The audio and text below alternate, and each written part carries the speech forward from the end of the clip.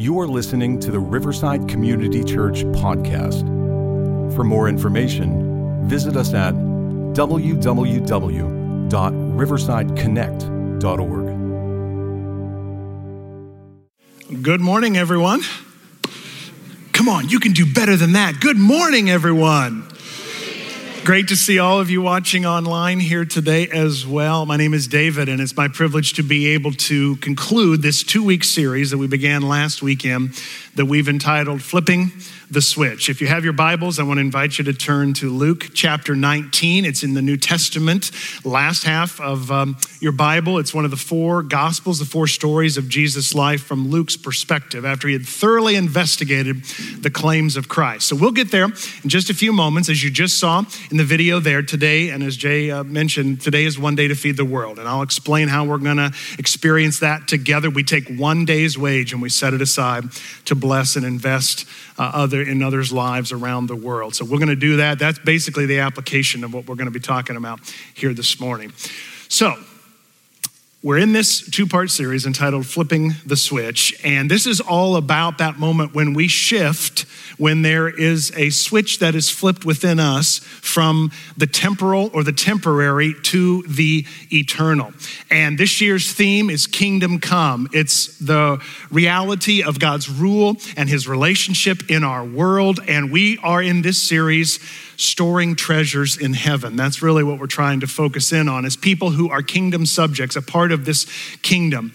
And so this idea of flipping the switch and moving from the temporary to the eternal is something that Jesus talked about all of the time. It's the other idea here is we step out of darkness and into light, and into the light of Christ. And so I want to share with you something that happens to me regularly. Don't know if any of you here in the room or online will be able to relate to this or not, but this happens to me regularly, particularly when Amy and I go and stay in an Airbnb. Anybody ever done that before? Let me see your hands. You go in and you stay somewhere. This is when this usually happens, and this is how it usually goes down. We get into a place. The first morning that we're there, I'm up at the crack of dawn. Who's with me? I'm up at 5 a.m. Can't help it. Even though I want to sleep in, I'm up at 5:30. It's pitch black. Amy is sound asleep. Can you hear the train coming? I go into the kitchen to make my cup of coffee. Maybe it's a pot, maybe it's a K-cup. I don't know what it's going to be depending on where we're at. And I go in and I look at the kitchen, somewhere in the kitchen. And invariably, most places, it feels like these days, there are 3 switches. And I have the spiritual gift of managing to nail the actual light the 3rd try. The first try, invariably, is the garbage disposal. And at 5 or 5:30, and I'm like, he's gonna be mad. And then, of course, there's a fan, and I have a 50-50 shot left. I'm still standing in the dark. Flip the switch, it's the fan. So by default, then, I try the 3rd one. Now, Amy has this uncanny gift of being able to walk in, first time, flip the light on. Even if it's just, I don't even know how she knows it, but she just knows it somehow, some way.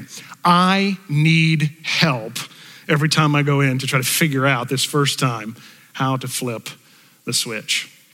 The story that we're going to look at today is of a man who needed help to flip the switch. He was in darkness. This was a man who was searching for something more in life. In fact, I would submit to you that the man that we're going to study today was wrestling with a question that probably all of you, or certainly I have as well, have wrestled with or will wrestle with throughout the course of our lives. And it's this question: when is enough enough? When do I have enough in the bank account? When do I have enough of the house or of the cars or of the career or of the income or of the groceries or of the clothes or of the shoes or of the shoes or of the shoes or of the shoes? When do I have enough cats, Melissa? How do you know when you have enough? When is enough enough? And this guy that we're looking at here today, he was actually hated by his people. You've heard us talk about him. His name is Zacchaeus. And he was a wee little man. And a wee little man was he. Every pastor has to make that little joke. In fact, how many of you would like to have Pastor Jay come and sing that song for us this morning? That would be awesome. It's not going to happen, but I really would love for it to happen. So Zacchaeus was a chief tax collector. He wasn't just a tax collector, he was a chief tax collector, which meant he oversaw other tax collectors. And he was a Jewish man who had turned on his own people. And he was collecting taxes on behalf of Rome. And he was building his wealth, and he was building his wealth. But something deep down inside of him gnawed at him because he had a very dysfunctional relationship with money. In fact, I would submit to you that perhaps as we read through this story, we may just see that Zacchaeus was racked with some guilt, with some shame over money, how he earned it, how he managed it, how he abused it, how he hoarded it. Again, he had this terrible, horrible, awful relationship with money. Now, you may be able to relate to this. Maybe you don't relate to this. But no matter where you are, if you've wrestled with that question, when is enough enough? We're going to see something happen. In fact, we're going to see that there are two switches that are flipped for Zacchaeus. We're going to see how Jesus became not only enough for Zacchaeus, he became more than enough. And that's my hope and my prayer for all of us today. So if you would, you can join us at home if you'd like. In the honor of God's word, I'm going to invite you to stand with me. I'd love to have you do this when we're reading the scriptures, and we're going to read this story. You can just follow along, but just in honor of God's word, beginning in verse 1, Luke chapter 19. Jesus entered Jericho. I posted some stuff in our private Facebook group this morning about Jericho. I was there about 2 years ago. It's northeast of Jerusalem, and he's passing through. A man was there by the name of Zacchaeus. He was a chief tax collector and was, help me out, wealthy. He was wealthy. He wanted to see who Jesus was, but because he was short, he could not see over the crowd. So he ran ahead and climbed a sycamore fig tree to see him, since Jesus was coming that way. When Jesus reached the spot, he looked up and said to him, Zacchaeus, come down immediately. I must. Let's just pause there. I must.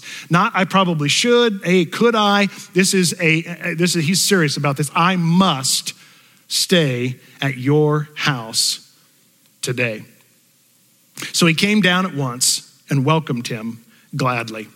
Now, before we continue reading, I just want to invite you to put yourself into this story. Imagine you're waking up and you're Zacchaeus, and every day you know that you're hated, you're despised.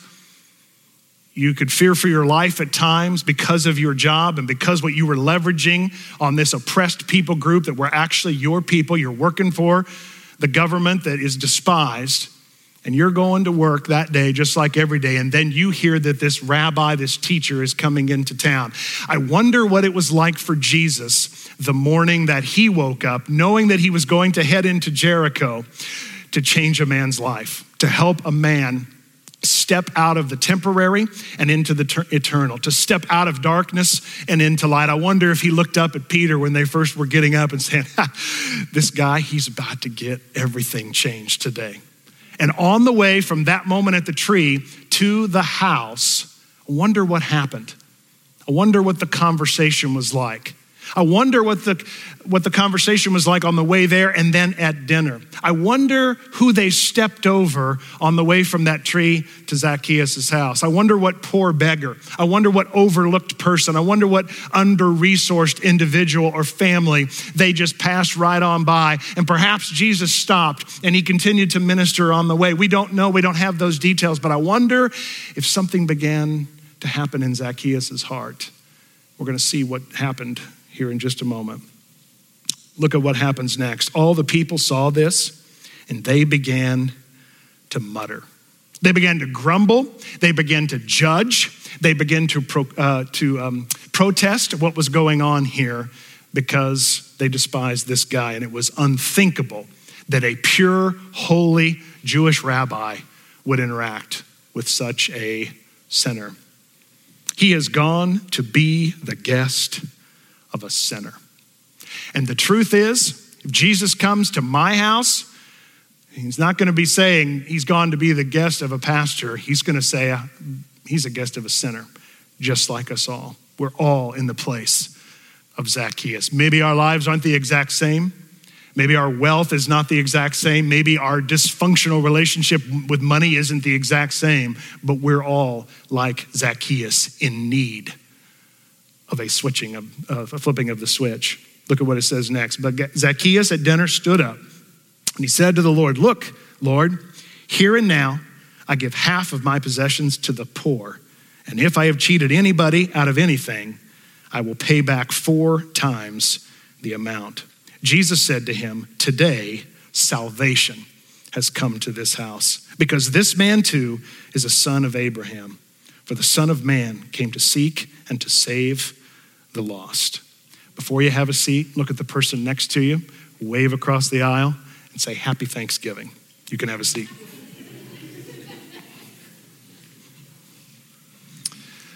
So when Zacchaeus climbed the tree that day, he had absolutely no idea what was about to happen. He was headed for a life-changing encounter, a moment with Jesus. He needed a power greater than himself to help him flip the switch and get out of that soul-damaging relationship that he had with money, where his sense of self-worth and where his identity were tied to his level of income and to his savings account. Zacchaeus, as I said earlier, is someone who may be the only one in all of Scripture who experienced 2 flipping of the switch moments with Jesus on the same day at the same meal. There is a spiritual switch that is flipped in his life that day. He is reconciled spiritually to God. Jesus says, "Today's salvation has come to this house." There is a moral aspect to what happens here.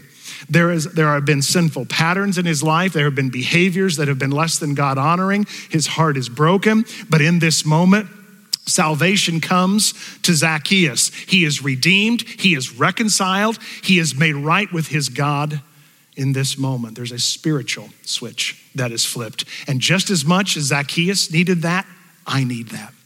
You need that. Those of you watching online need that today as well. We all need that spiritual switch to be flipped. But there's also a financial switch that occurs here. There is a financial reconciliation that occurs between Zacchaeus and his heavenly Father and the people that are around him. He repents from the past financial sin. He confesses honestly how he has been on a terrible track as it relates to his resources that have led to deep feelings of guilt and shame and regret.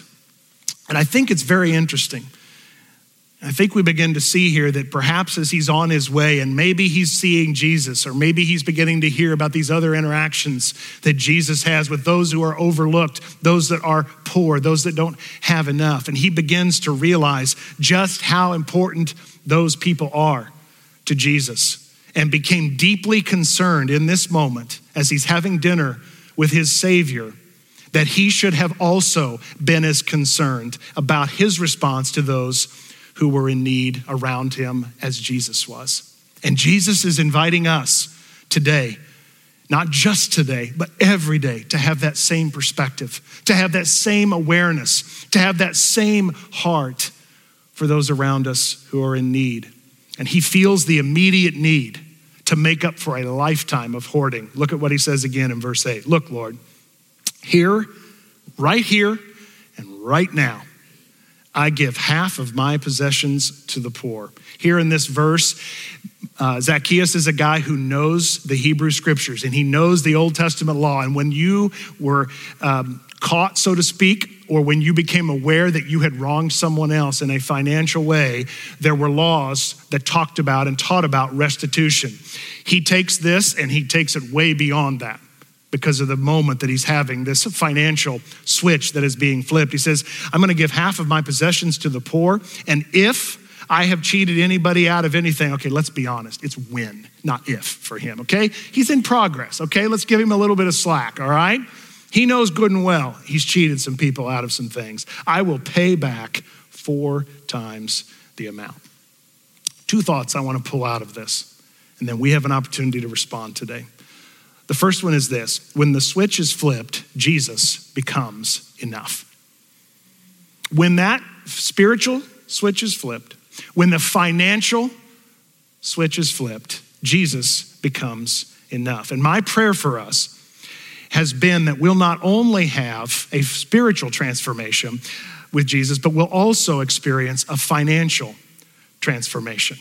No matter where we are in our spiritual journey, when Jesus becomes enough, we have the opportunity to grow in our generosity. When Jesus becomes enough, we have an opportunity to move. We all begin with what we would call here at Riverside, spontaneous givers. Perhaps that's where you find yourself here or online today as well. You're one of those folks that would say, I am a spontaneous giver. In other words, you see the need, you hear the need, you become aware of the person's situation. Maybe it's their house is burned down and there's an opportunity. Maybe it's a homeless situation with somebody there. Maybe it's someone who doesn't have enough at Thanksgiving or enough at Christmas, or they've lost their job or they've had the diagnosis, and you want to go and spontaneously, you want to grow in that. And that's a great place to start. But as followers of Jesus who are living in the kingdom, we're invited to not just stay at the level of a spontaneous giver, we're invited to begin to move into a strategic style, a strategic type of a giver, to where we pick a percentage. This is what the scriptures teach over and over again, that we as followers of Jesus living in the kingdom now, we're to pick a percentage. And that percentage is always starting at a 10% tithe, if that's a new terminology for you.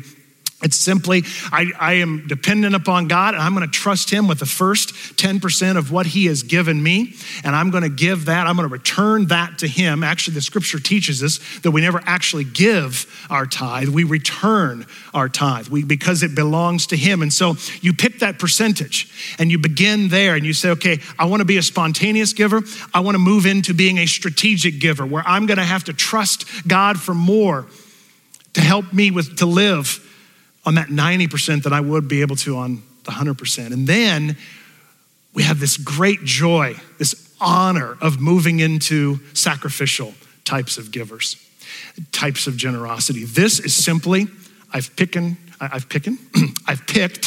my strategic number, I've picked my percentage, and then I'm giving on top of that spontaneously. So I tithe, I pick that percentage giving, I live in that 90% world, and then I, on top of that, spontaneously, with a one day to feed the world offering or whatever it might be, I do that and I live in that sacrificial experience of giving. And here's the thing about God. He is the quintessential giver, and we are never more like our Heavenly Father than when we are generous, than when we are givers. The scriptures teach us. Jesus said, for God so loved the world that he gave. And that love compels us to be generous. And that's exactly what's happening in the heart of Zacchaeus that day. Don't know if you've ever thought about this or not. This applies to a lot of different areas of life. But Jesus died and was resurrected first and foremost to bring salvation, to bring healing to our broken world and to us as individuals and to our world as a collective. But it didn't just stop there. He died and was resurrected in part so that you and I could be freed from an ongoing, tormented, dysfunctional relationship with fill in the blank. Today we're focused on our resources with money. And if you're a kingdom subject, but you've never experienced the financial reconciliation regarding money, I want to invite you today to flip the switch in your heart and begin storing up treasure in heaven. Jesus said that we can't serve both him and money and our resources. They just don't go together. And so as kingdom subjects, we're invited, we're empowered by the Holy Spirit. It requires trust, it requires faith, it requires stretching, but there is nothing like the joy of living as a sacrificial kingdom subject, living in his kingdom. And if the power of God has not yet broken the power of money in your life, or if the love of God did not cleanse the shame and the guilt in your life about how you've handled money, then you need, and I've been praying that you would be freed from that guilt by allowing the Holy Spirit to fully reconcile you to God financially. If Jesus is not yet enough, then today is decision time. for us all. Second thought I want to share with you is that when the switch is flipped, we are freed from guilt and shame. We're freed from guilt and shame. I did not come today to guilt anyone or to shame anyone, but I'm going to ask you to be honest. Who besides me, I want you to play online here today as well, who besides me has regret at some point over how you've handled your money? You've made a stupid purchase, a stupid mistake. Come on now, you can hold it up. It's okay, God knows. All right, yeah, we've all got some regrets along the way here or there, but we don't have to live under that shame. We don't have to live under that regret any longer.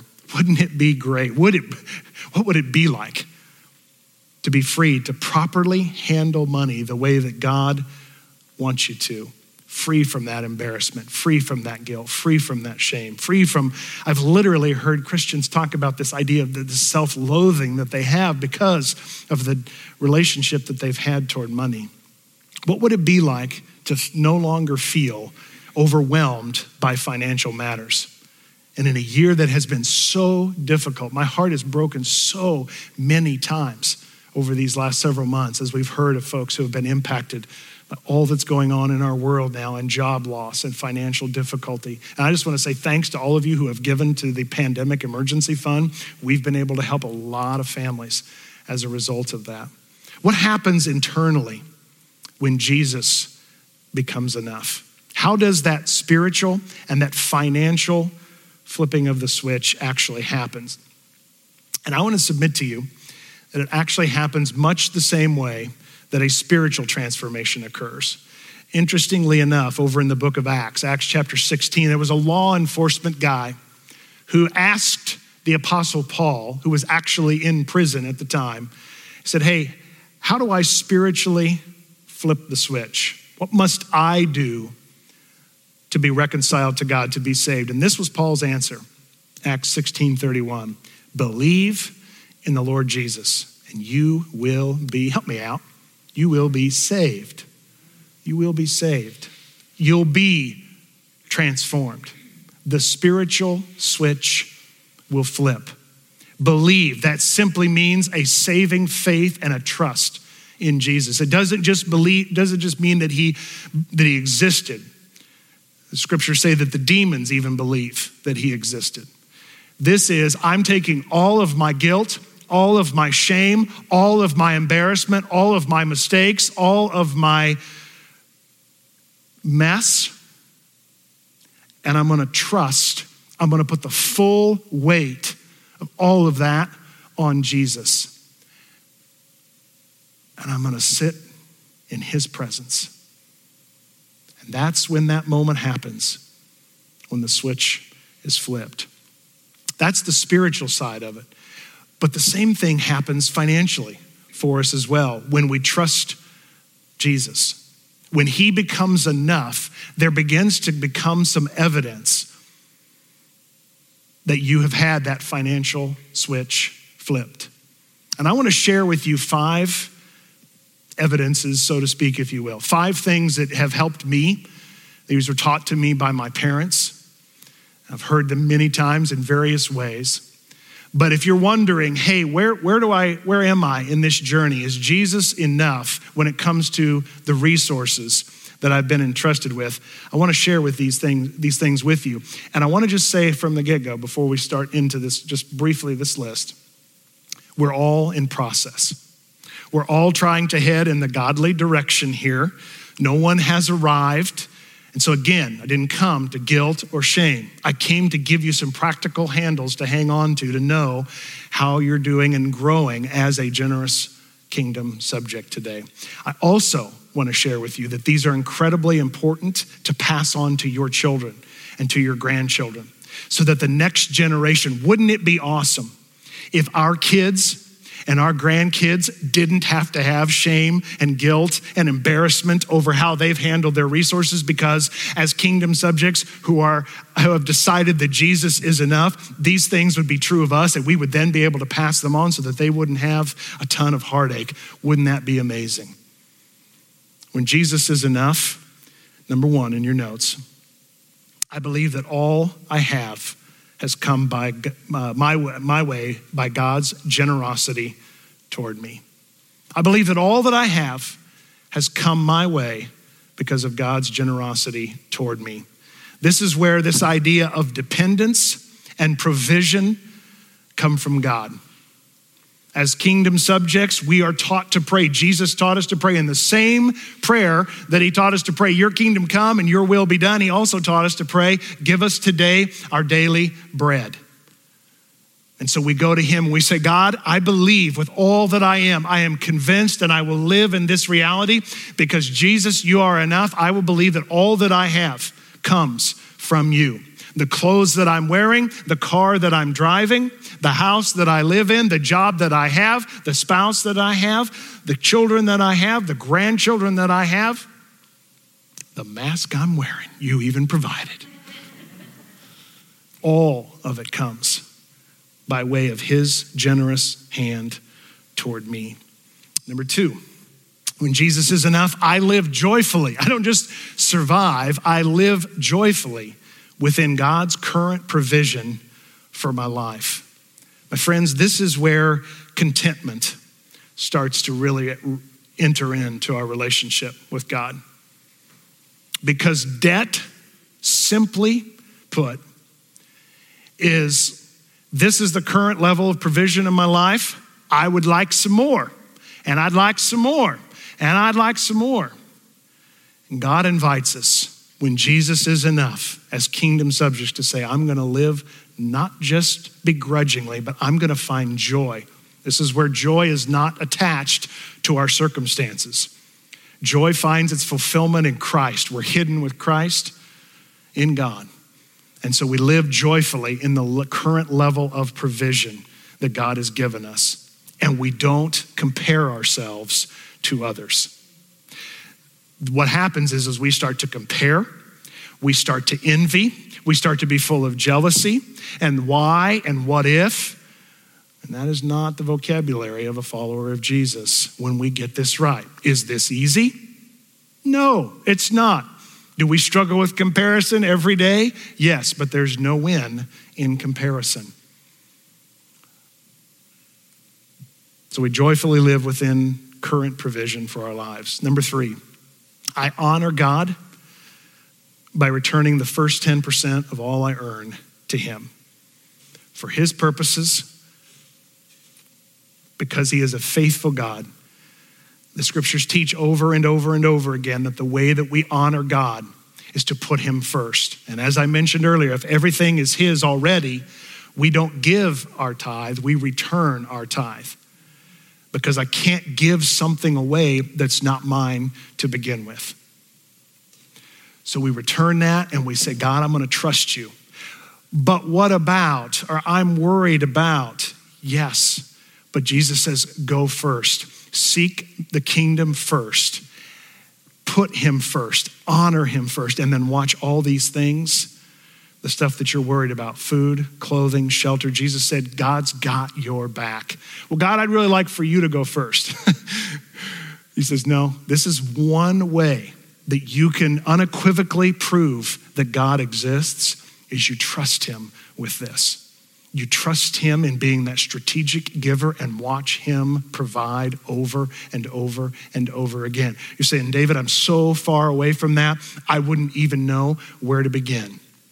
We have multiple people in this church who are glad to meet with you and talk to you about this. Free of charge, totally confidential. You can email us at the church or email me directly, and I will help pair you up with that person, that group of people that can help you to sit down with your resources to say, how do I begin to move from my dysfunctional relationship with money? How do I begin now to move to a place where I could actually have a good relationship and have joy and enjoy this world? It's also available to you through Financial Peace University, which we've been currently offering this semester. Great ways to begin to figure out how to get from where you are today to where you could be honoring God in that arena. Number 4, I save for emergencies, for giving opportunities, and my later years. Now, scriptures are so clear on this. We got to use wisdom. We don't put our hope in wealth. Jesus said, don't put your hope in wealth. Scriptures say over and over again in the Proverbs, if you put your hope in wealth, you'll be disappointed. It will fail you. But there's also something to be said for saving and being wise, being prepared for emergencies, for giving opportunities like one day. In fact, if you say, I wish I could afford to be able to give one day's offering today, start this week in preparation for next year. And you'll be ready when it comes.